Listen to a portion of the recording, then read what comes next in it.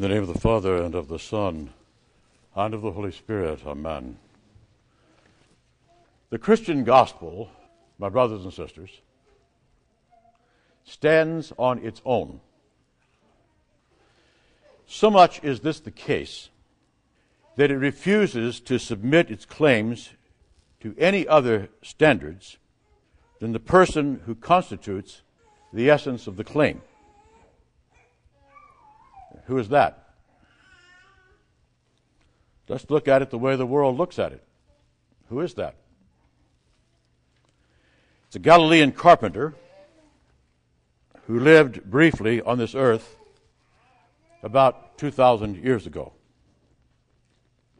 And Christians, as far as the world has to see, Christians accept the claims of a Galilean carpenter who lived briefly on this earth 2,000 years ago. Yet Christians do this so naturally, so spontaneously, that they may easily forget how stupendous a claim this is. See, the gospel, and we ourselves in proclaiming it, affirm that the gospel cannot be submitted to any prior concept of truth. The gospel cannot be submitted to any prior concept of truth. First time I read that was maybe a quarter of a century ago, and it rocked me. I wasn't an Orthodox then. It was largely because I saw that I became an Orthodox. Fyodor Dostoevsky said that if he had to choose between Christ and the truth, and he discovered that they were mutually incompatible, he would choose Christ and abandon the truth. Now, there's a very ironical way of putting it, but it is the claim. That is to say, one does not accept the truth first, and then accept Jesus because he corresponds to the truth. He is not a specific truth, a truth within a larger genus called truth.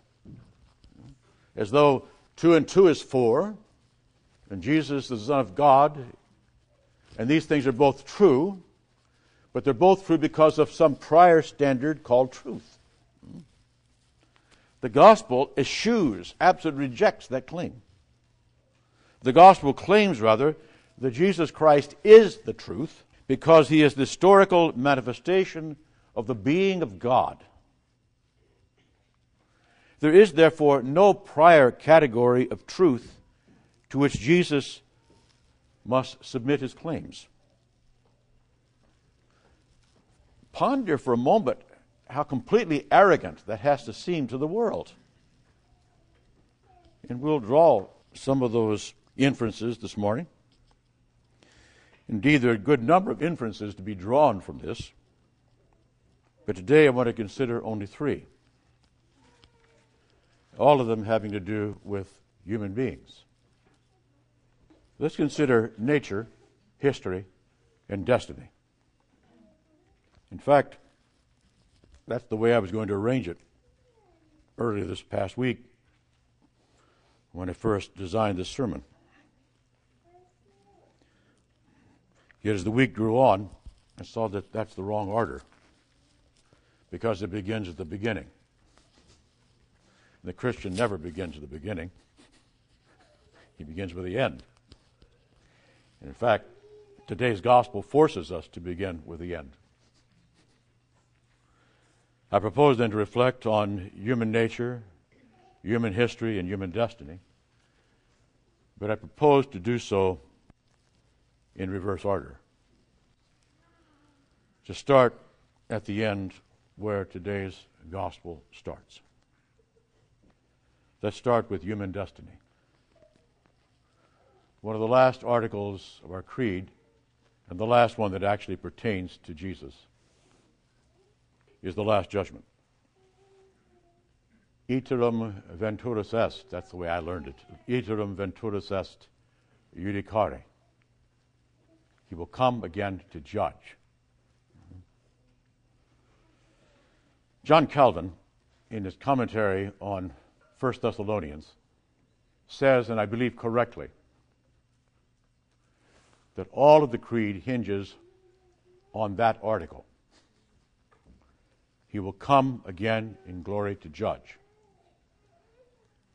He says everything hangs on that article. And I believe it's absolutely correct. Because all of the creed will stand or fall with that assertion.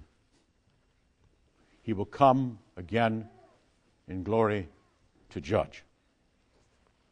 This morning's gospel says that all the nations will be gathered before him. All the nations. I'm presuming that means commonwealths and tribes and things of that sort.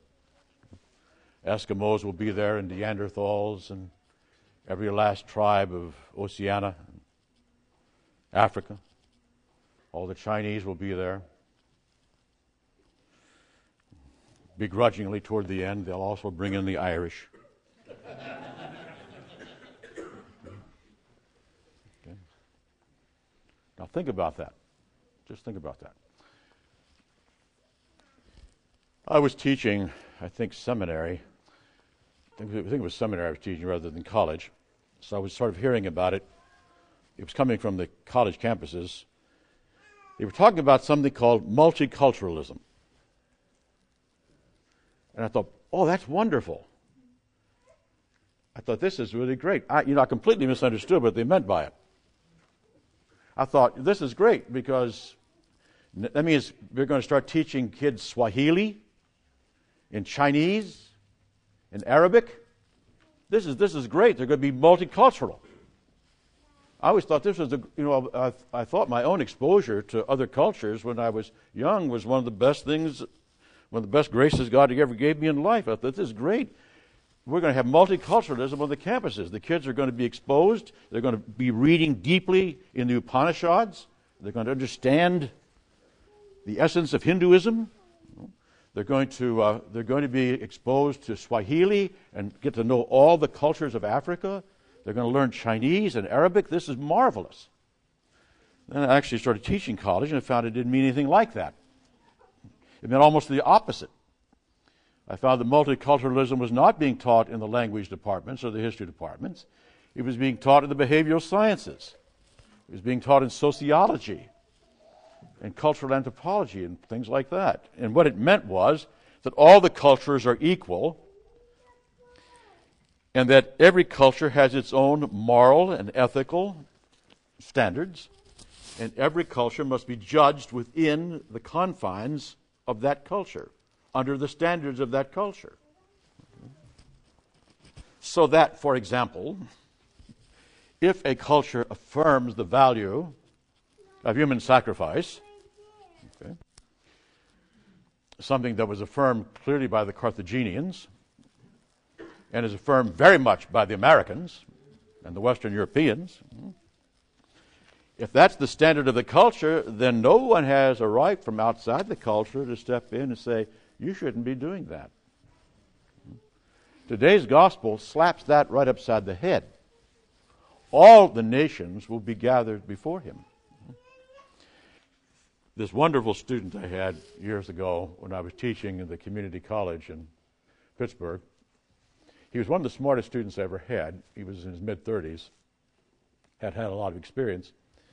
And he and I were sitting having lunch down in the student cafeteria. And Eric's sitting across from me. He says, Professor Reardon, he says, I think I have the whole thing figured out about the afterlife. I said, oh, really? I said, tell me. He says, I've been thinking about this. This is how it works. Whatever you believe you're going to get after you die, that's what you get.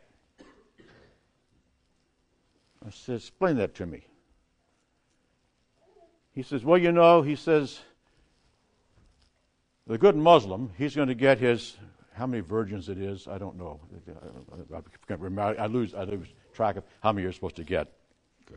The idea that I'm going to spend a whole lifetime, however, of being really good, and then for all eternity I'll be put in charge of 70 high school girls. It just seems that's just too much. That would be my definition of hell.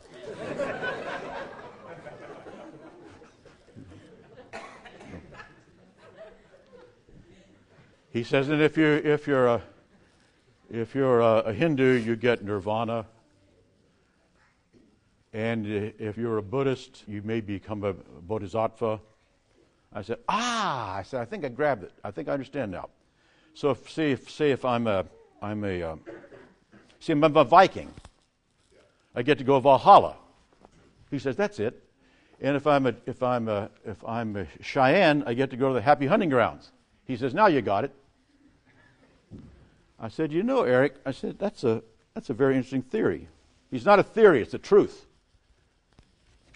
I said, well, okay, truth. I said, I'm extremely glad to hear it because it takes a lot of anxiety away from me. I've always been kind of nervous about my religion. But what you're telling me, I'm going to be okay. You see, my religion is that of Linus.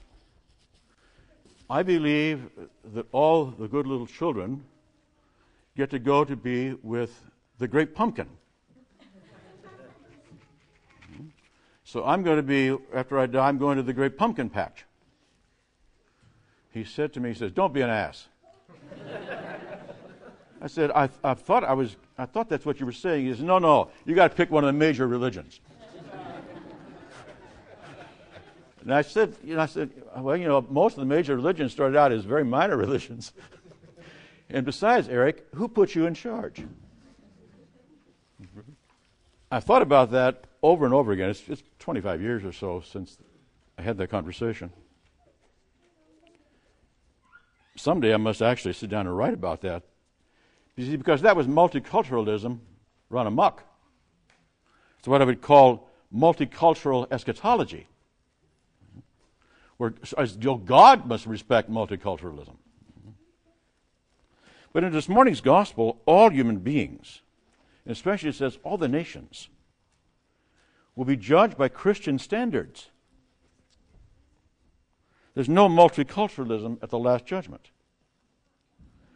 Every person in every culture will be held to the same standards. And that is the human destiny, and that is the end of history.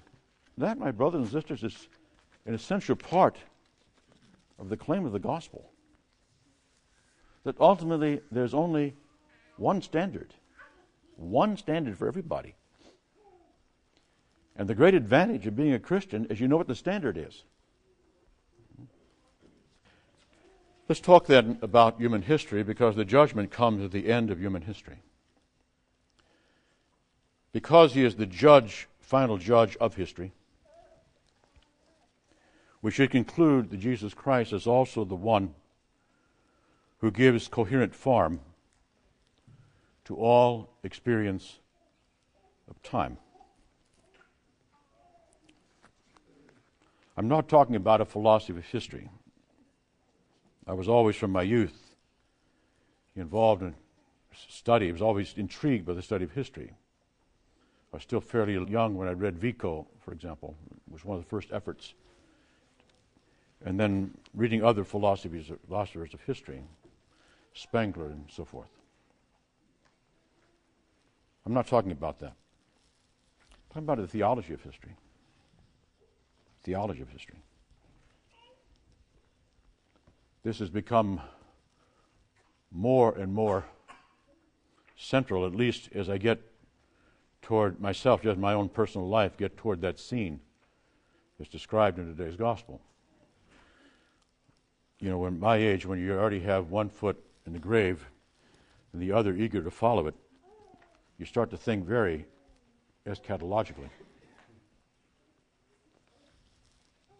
I truly, really lament that St. Augustine has such a bad press in American Orthodoxy.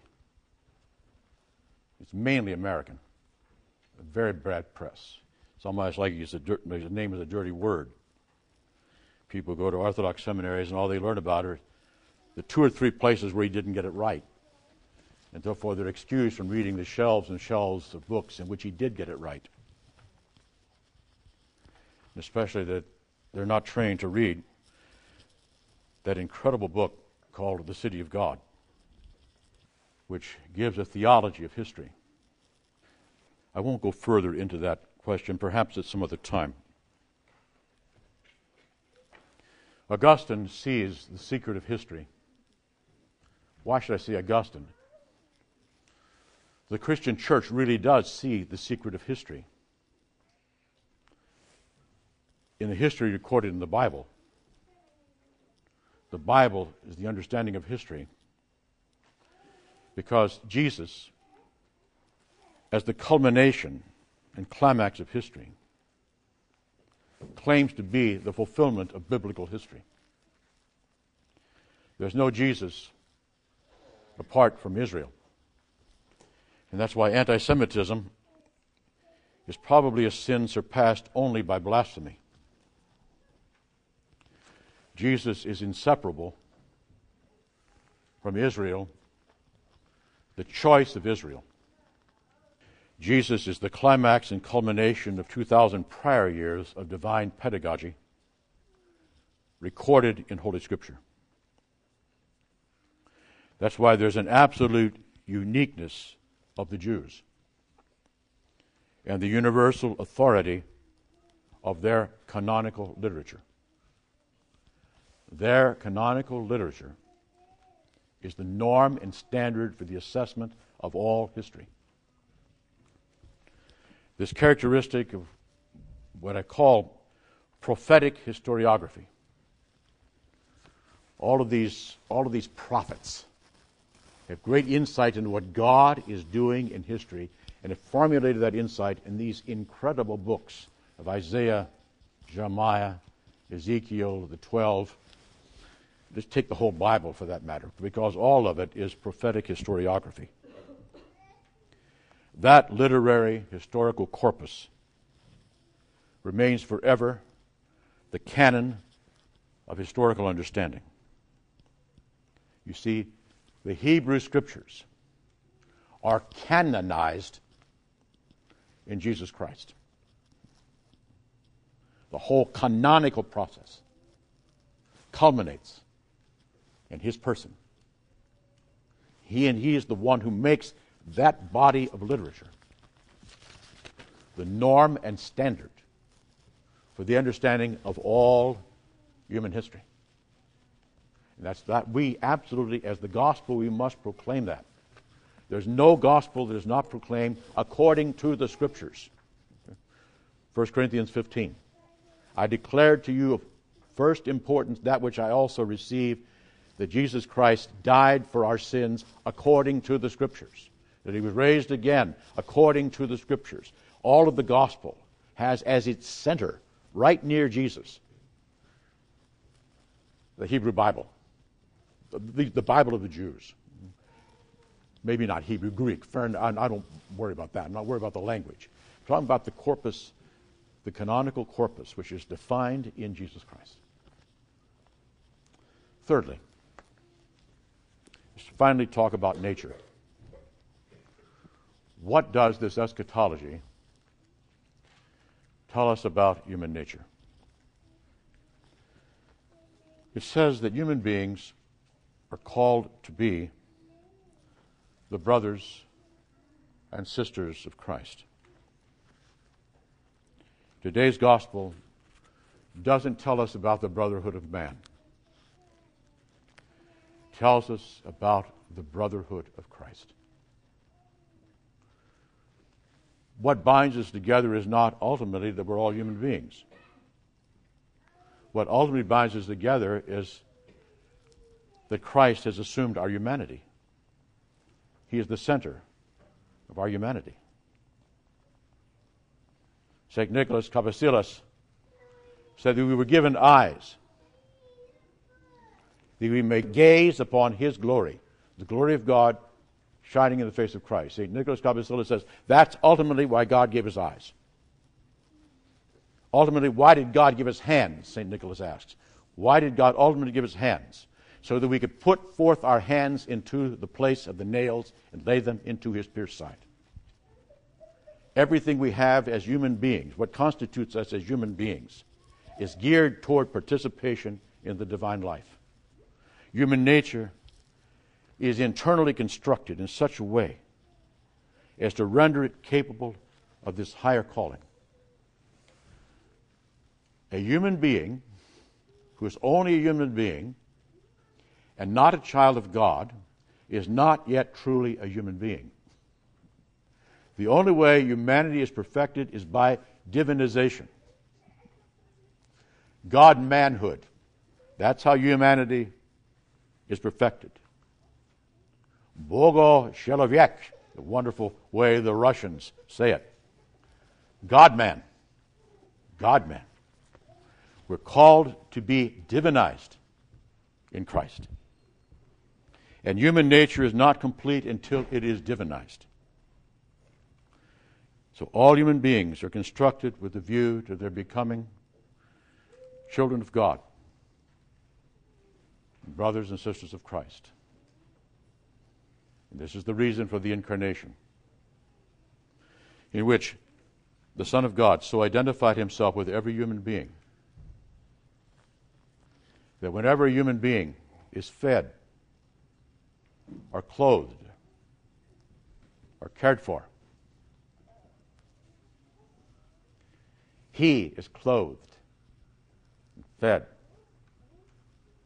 and cared for. And this, my brothers and sisters, is the final judgment. That's the standard to which the whole world and all of history will be held.